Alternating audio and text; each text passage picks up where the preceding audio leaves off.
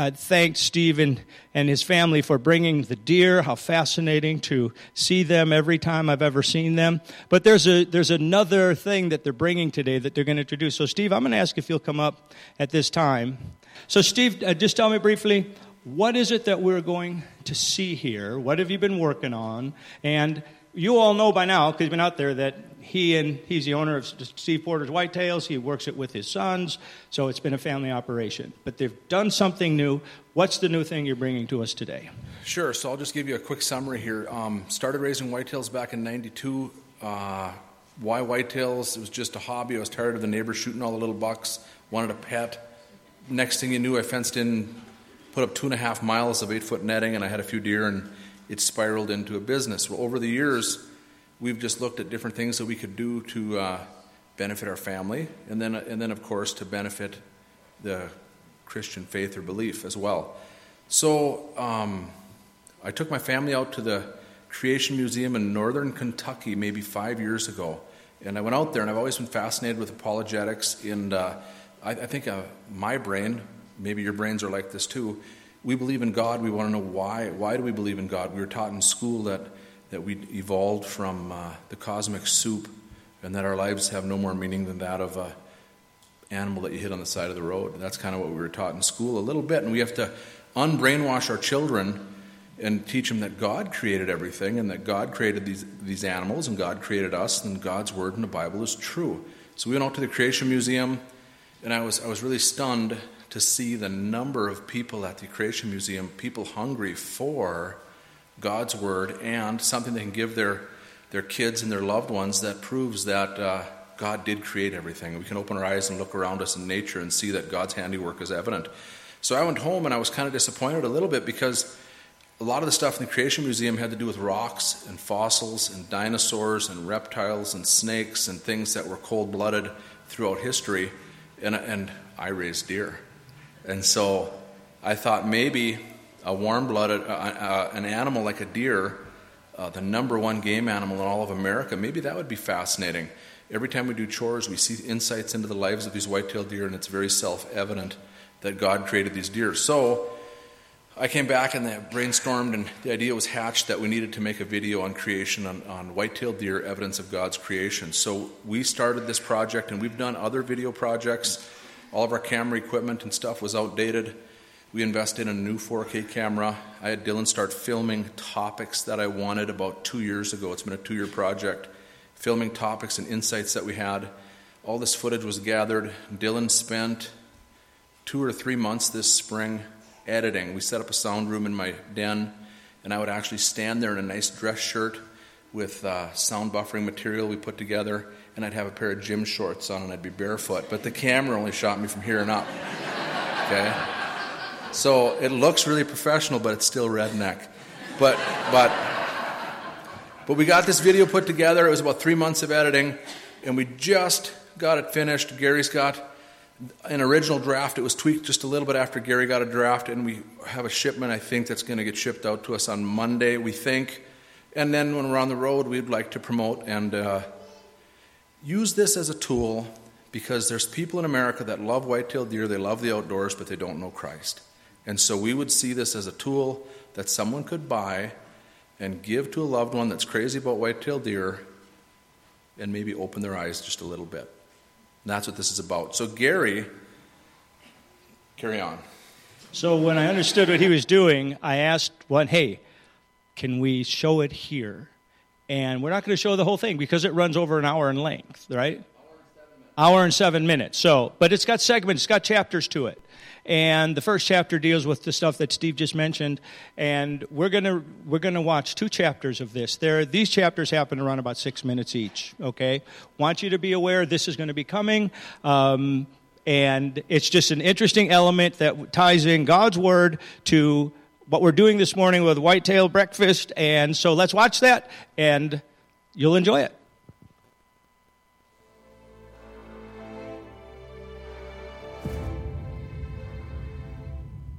Each year, the does on my farm in northwest Minnesota start giving birth about May 25th.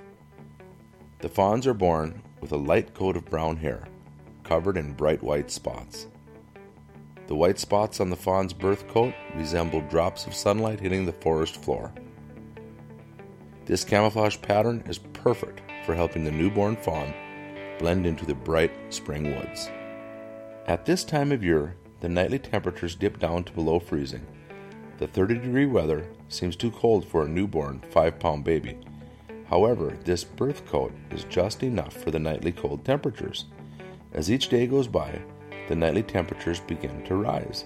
Soon, the daytime warmth of spring arrives, and the newborn fawn realizes that its light birth coat is just perfect. It is not too hot in the heat of the afternoon, and it is just warm enough in the cool of the night. When the month of August arrives, the fawns start working on growing a new thick coat of winter hair. At first, this winter coat is not even visible growing through the fawn's birth coat, but it is there, providing just a little added comfort as the temperatures start to dip down, heading towards fall and winter. This new winter coat grows in at the exact right pace, adding a small amount of hair length daily, which equals incremental amounts of added daily warmth, perfectly meeting the changing needs of the fawn. When winter arrives in full force, the fawn's winter coat is also full, perfectly meeting the winter needs of the fawn. This new winter coat is no longer a bright white spotted spring camouflage, it is a dull brown, to blend in perfectly with the new dull fall colors. Okay, so since we're talking about evidence of God's creation, why does any of this stuff matter about a fawn's coat, really? What does it matter? Did God do this or evolution? Well, think about this. The heat cycle of a doe is brought on every fall by the shortening length of daylight. The sun, the times changes. It brings the doe into estrus. One of my does in my climate where I live cannot come into estrus in June or July or just whenever. It's very dependent on coming into heat in the fall. They almost always come into estrus in northwestern Minnesota right about November 8th through the 12th. That's the time frame. It has to be then. The gestation period for a white-tailed deer is 195 days. This brings the fawn's date of birth to right about May 25th, which is perfect for deer in my area. If I had a fawn much earlier than May 25th born, it would be born on frozen ground, and it would get hypothermia and die.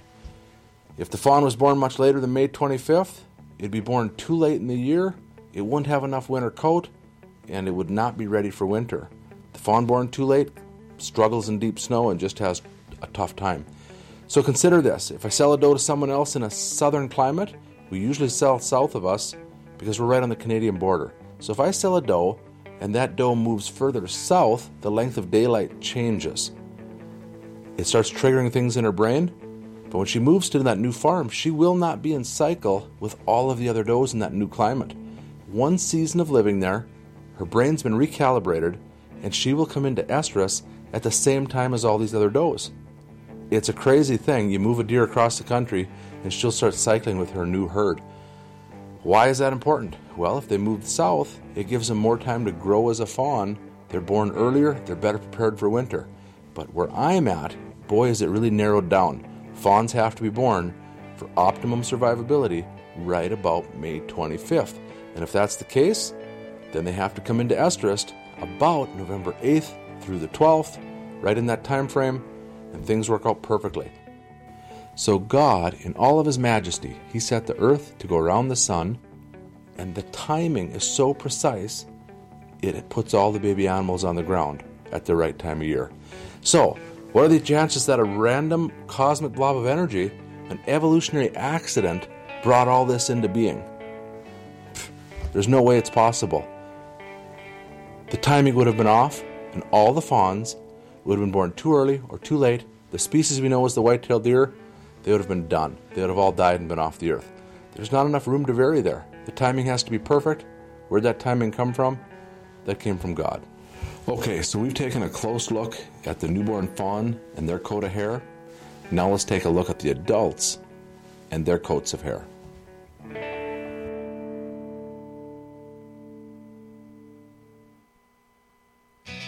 In the spring of the year, the weather starts to warm up and the snow begins to melt. It is at this time of year that the white-tailed deer begin to shed their heavy coats of winter hair. The body of the white-tailed deer can sense the warming seasonal change. and somehow it knows to gear up and to switch out the warm, heavy winter coat for a much-needed, cooler summer coat. The deer begin to grow a new reddish, thin summer coat of hair. This new red coat begins to grow through the thick winter hair, and it is growing through the winter hair as the winter hair is falling off.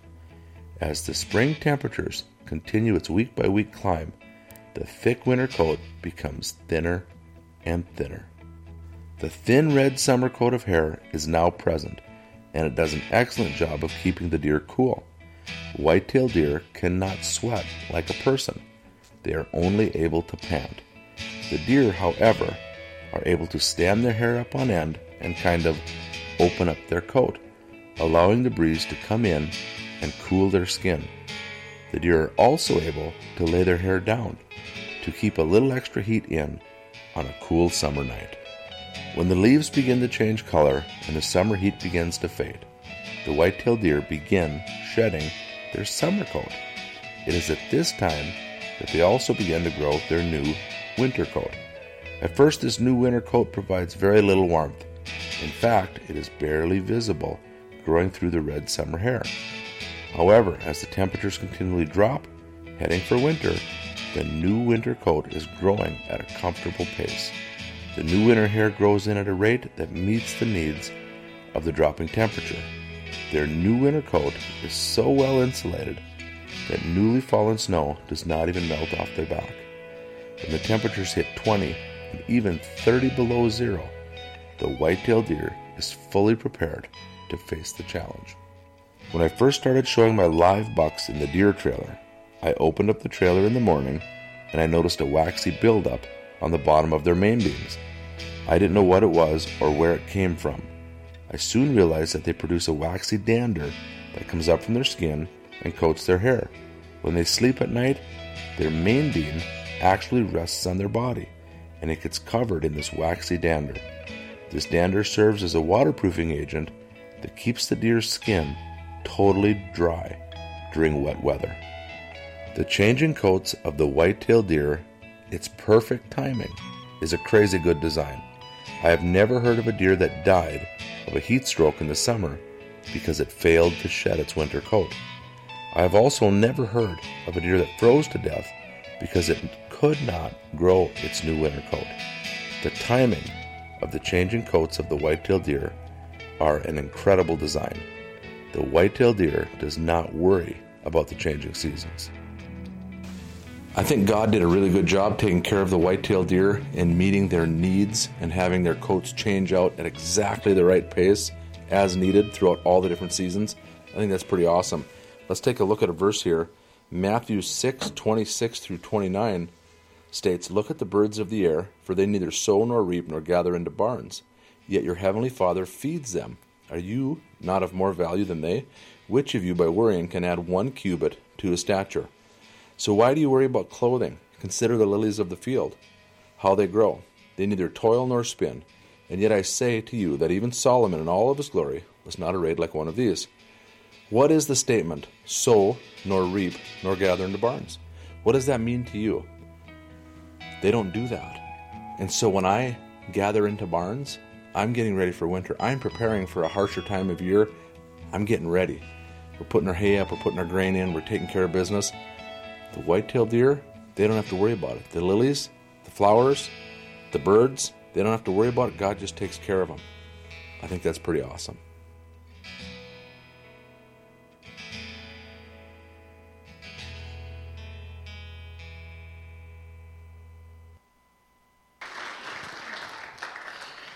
Thank you, Steve and family, for sharing this with us. There is a lot more on this DVD, a lot more. And I encourage you, when they are available, you're going to have them some here. We can purchase them right here, right? You'll have them for us? And I honestly encourage you, one, you will all find it interesting. I encourage you to watch it with your children. There's stuff there on the birth. You will watch a live birth of a deer. Fascinating. That is absolutely fascinating. The other thing, he does a lot with the question of antlers, because as hunters, we're always thinking about antlers, right? So great stuff. We look forward to that. And Steve, thanks for doing that, and your desire, your passion, that this, what began as a hobby for you, that God will use it for his kingdom. So thank you. Steve has learned something about God by watching the white-tailed deer. We're in the book of Jonah, and Jonah knew some things about God also. In fact, Jonah makes this profession. Chapter 4, verse 2, therefore I fled previously to Tarshish, for I know, this is what I want you to notice, for I know that you are a gracious and merciful God, slow to anger and abundant in loving kindness, one who relents from doing harm. Jonah also knew something about God. That sounds good, doesn't it? What Jonah knew about God, about God's compassion, about God's grace, about his goodness, and how he forgives those who call upon him. Well, I'm counting on the fact most of us here probably know a little bit about the story of Jonah, because we've used it in Sunday school, we've used it in vacation Bible school programs. He's one of these guys we can come to readily, and we know that the story involves a fish. So let's just give you a little lead-in as to how we got to chapter 4, and it went like this. Chapter 1, Jonah was called by God to go to a city called Nineveh and to preach that they had 40 days. 40 days before God was going to bring judgment upon them. Now, most guys who are prophets, given a clear leading from God like that, would be like, woohoo, God's called on me, and I'm going to go preach, and it's going to be awesome. And Jonah went in a boat. He's supposed to be going northeast on a land travel. He is now gets in a boat and heads west. It's like, nope, not going to do that. So one of the guys that I hunt with, his dad was a pastor. He said his dad always used this phrase, here am I, send him. And I thought, oh, that'll work for Jonah, because that's about what Jonah did. Nope, don't send me. I'm not going. So he heads off. He's in a boat. God, and throughout the book, go ahead and read it, you'll see God keeps doing these things.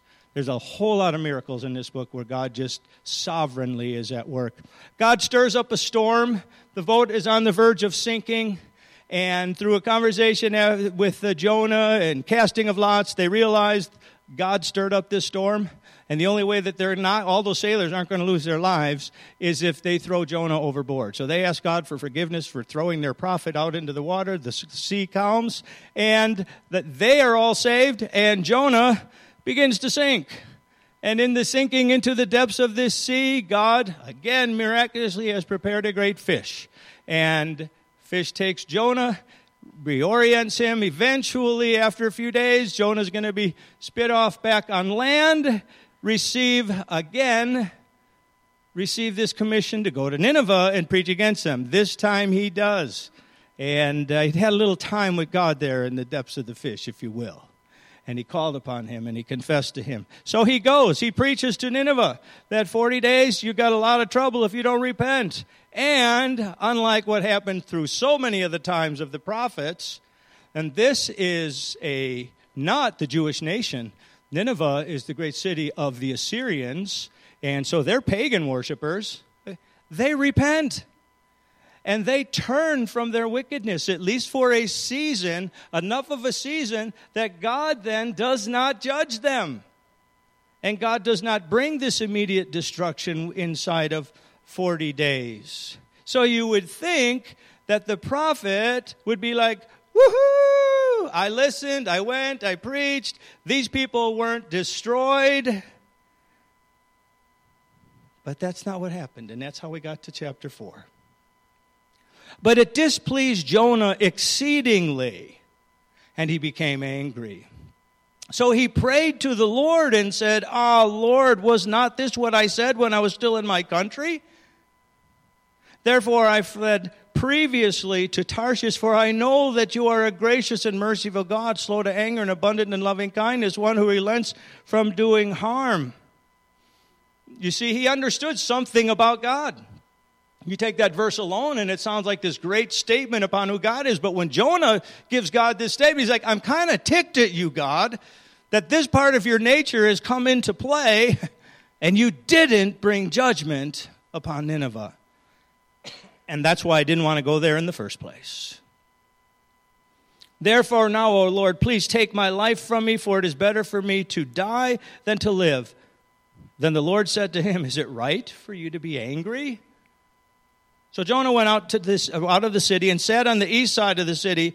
There he made himself a shelter and sat under it in the shade till he might see what would become of the city. And the Lord God prepared a plant and made it come up over Jonah that it might be shade for his head to deliver him from his misery. So Jonah was very grateful for the plant. But as morning dawned the next day, God prepared a worm, and it so damaged the plant that it withered. And it happened when the sun arose that God prepared a vehement east wind. And the sun beat on Jonah's head so that he grew faint. Then he wished death for himself and said, it is better for me to die than to live. And God said to Jonah, is it right for you to be angry about the plant? He said, it is right for me to be angry even to death. But the Lord said, you have had pity on the plant, for which you have not labored nor made it grow, which came up in a night and perished in a night. And should I not pity Nineveh, that great city in which are more than 120,000 persons who cannot discern between their right hand and their left, and much livestock? So here Jonah has the opportunity to be engaged in God's redemptive work, and he wants to pass on it. Why? He's a prophet. You would think that's exactly what he would want to do, is to be engaged in that redemptive work, this redemptive proclamation. Obviously, we have just a few minutes to contemplate all of this, but I'd like to just throw out two things that we find at work in Jonah here. Number one, he didn't like the people of Nineveh. Didn't like them. And he knew God was gracious and slow to anger, that he relents from bringing judgment upon those who turn to him. He didn't want to see them redeemed. He didn't want to see the deliverance that he knew would come if he preached and they turned, and he knew God's not going to bring the judgment. And he just didn't like that, because those people at times had been very harsh upon his people of Israel, and he would like to have seen them judged. And that's why he says, isn't this why I went to Tarshish in the first place? Because I knew the potential was the judgment wasn't going to happen. I hated Timmy James. Now, I didn't start out hating Timmy James. Actually, I thought Timmy James and I were going to be friends one day. Because Timmy James lived in a bank of houses that a road was cut in the field behind our block. We had a block that ended in a field. And there was a field behind us, a field at the end. And it just was this dead-end road. And some developers came in and they put a road behind it. And eventually all these roads got connected and this field no longer exists. But I remember when it was a field. And they built this bank of houses right behind our house. We used to play on the dirt piles when the construction was going on, and we just had a great time there. And young families are moving into these houses right behind our house or behind the kids on our block. And I was stupid enough when there's one family with two little boys, approximately my age, I was stupid enough to think, we're going to be friends. We have more friends right here. We have a neighbor at the right backyard to backyard. This is going to be great. Timmy James was not a good friend. Because somehow Timmy James was, and I'm not exaggerating, he'd always go tell his mom that the other boys in the neighborhood did all these terrible things to him. And we're like, did you do that to him? No, I didn't do that to him. Mom would come out and yell at us boys for things we didn't do because Timmy James would run home to mom and say these things. Well, we just got to detest this kid. We didn't hang out with him. Who wants to hang out with a guy who's, one, always running to mommy, telling her lies, and then she comes out and gets on your case when you know we haven't done anything? And we would try and say that to her, and her answer was, we didn't do this. My Timmy wouldn't lie. Oh, man, okay? So rather than hurt him, we just ignored him. But I hated Timmy James as a little boy. Growing up, just didn't hang out with Timmy James. He was not going to be a friend. Came to Christ in the 8th grade. Hated Timmy James. Went through high school. Anytime I'd see him, didn't hang out with him, but see him. Hated Timmy James. Got to be early college years, going to community college. My brother invited me to head to a church, preaches the gospel. Got involved in leading Bible studies. And this literally happened. I recall there being one time when I'm walking through our neighborhood and I saw his family drive by. I'm in college now and I still hate Timmy James. Like, God's doing a work in my life. It's like, God, you got to do something here. I hate that guy. I don't really care if he goes to hell or not. Now, I'm leading in a Bible study with college-age students. And one night, I'm in this room, and we broke up into small groups. I'm leading this Bible study. And this kid, who never comes to that, opens the door and walks into my Bible study. Timmy James. God's like, what are you going to do, Barrett? What are you going to do? But you know, it wasn't what I did. It was what God did, because God transformed my heart. I wanted Timmy James to know Christ. And all of that stuff that had happened didn't matter instantly. People, here's a question. Are there times when God would call us to be part, as the church, right? In this day and age, we don't live when Jonah lived, as a church. Are there times when God would call us to have a redemptive message for people around us, and it's hard for us to share simply because we don't like them? Like Jonah didn't like the people of Nineveh, and I didn't like Timmy James. How do we be known as a people who love God and love the work of God if we are a people who isolate others? One, maybe their personal history with us. Don't like them because of the personal history with me, and there's no room for forgiveness in that. Maybe we don't like them because they're part of a people group that we just don't like people from that people group. Ethnically, morally, economically, it's like, oh, no, we stay separated from them. Maybe they went to a different high school than us, and there was always, Bob talks about the rivalries between the schools around here, and so now we can't get over that. I don't care what it is. But friends, can we really be people effectively carrying a redemptive message if we decide there are people out there I don't like, and because I don't like them, I don't care if they go to hell? Just something for us to think about. We could go spend a lot more time on it. We're down to a couple minutes. Here's the second thing. This whole bit with the plant. Jonah sits out there, and he's going to watch what happens with the city. Maybe the 40-day time period hasn't ended, and so he's going to wait and see. What's God going to do here? And it can be hot and windy and dry and uncomfortable. So God raises up a plant to shade Jonah. He's like, woo, this is good. I'm comfortable. And then God lets the plant get destroyed by a worm. God's miracle. Just read it. He's doing all of this. Now Jonah's angry. God says, you got right to be angry about the plant? You got nothing invested in the plant. The plant's not yours. You had nothing to do with it. Why are you so angry about a plant? Yeah, I'm right to be angry. It makes me uncomfortable. I'm back out here in the wind and the sun, and I like the plant, but it's like that you had nothing to do with that plant.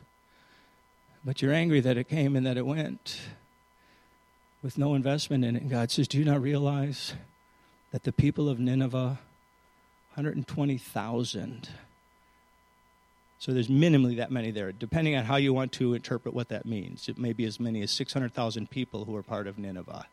I won't go through those permutations with you. But he says, these are people who I have created, and I've been seeking to reach them redemptively, and you are my vessel, and they matter to me. They're real people. What about my care for them?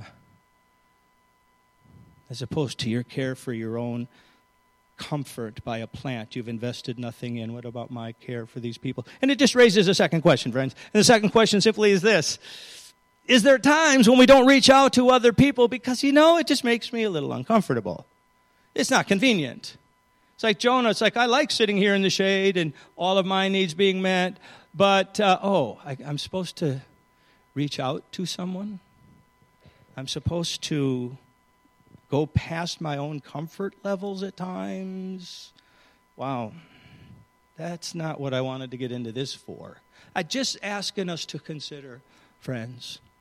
I've been watching this fall, and I'm just going to, here's one application. There could be 50, but I'm just speaking to us corporately, so nobody takes this personally. But I have seen people come sit here since September that I've never seen in this church before. Are we willing to take the time with visitors? Are we willing to take the time with people who are here for the first time? Is it like, I got stuff I got to do right now. Somebody else picked that up. I don't want to be inconvenienced with this redemptive message that we can love people and reach them for the kingdom. Just something to consider, because Jonah found that plant coming up and going away really inconvenient. He wanted to be comfortable. God's trying to point to him, say, Jonah, you're worrying about your own comfort. There are people here who need to be redeemed from an eternal loss. Friends, I'm just trying to ask two simple questions. Is it possible there are people we don't want to share Christ with because, one, we don't care for them. We just don't like those people. Would God deliver us from that today? Two, is there times where we don't get engaged with people because it's too inconvenient? I don't want to deal with the visitors here. I come here for my needs. I come here so I can sit in the cool of the shade and hear the songs and sing with people, and maybe the pastor will say something that speaks to my heart and encourages me, but I don't want to mess with somebody else and their stuff. Just thoughts for us to consider. God will let us know if there's some things we need to bring before him. Father, thank you for the joy of your work in our lives. And Lord, sometimes it's just your people. We are redeemed, but the idea of bringing this redemption to others, at times it just kind of sticks in our craw, Father. So if we're wrestling with that, if you have spoken to any of us today about that, about there's somebody we don't like, and therefore we won't go near them, or there's just it's inconvenient, Lord, I pray that we'll yield that, confess it, and allow you to change our hearts. In Jesus' name, amen.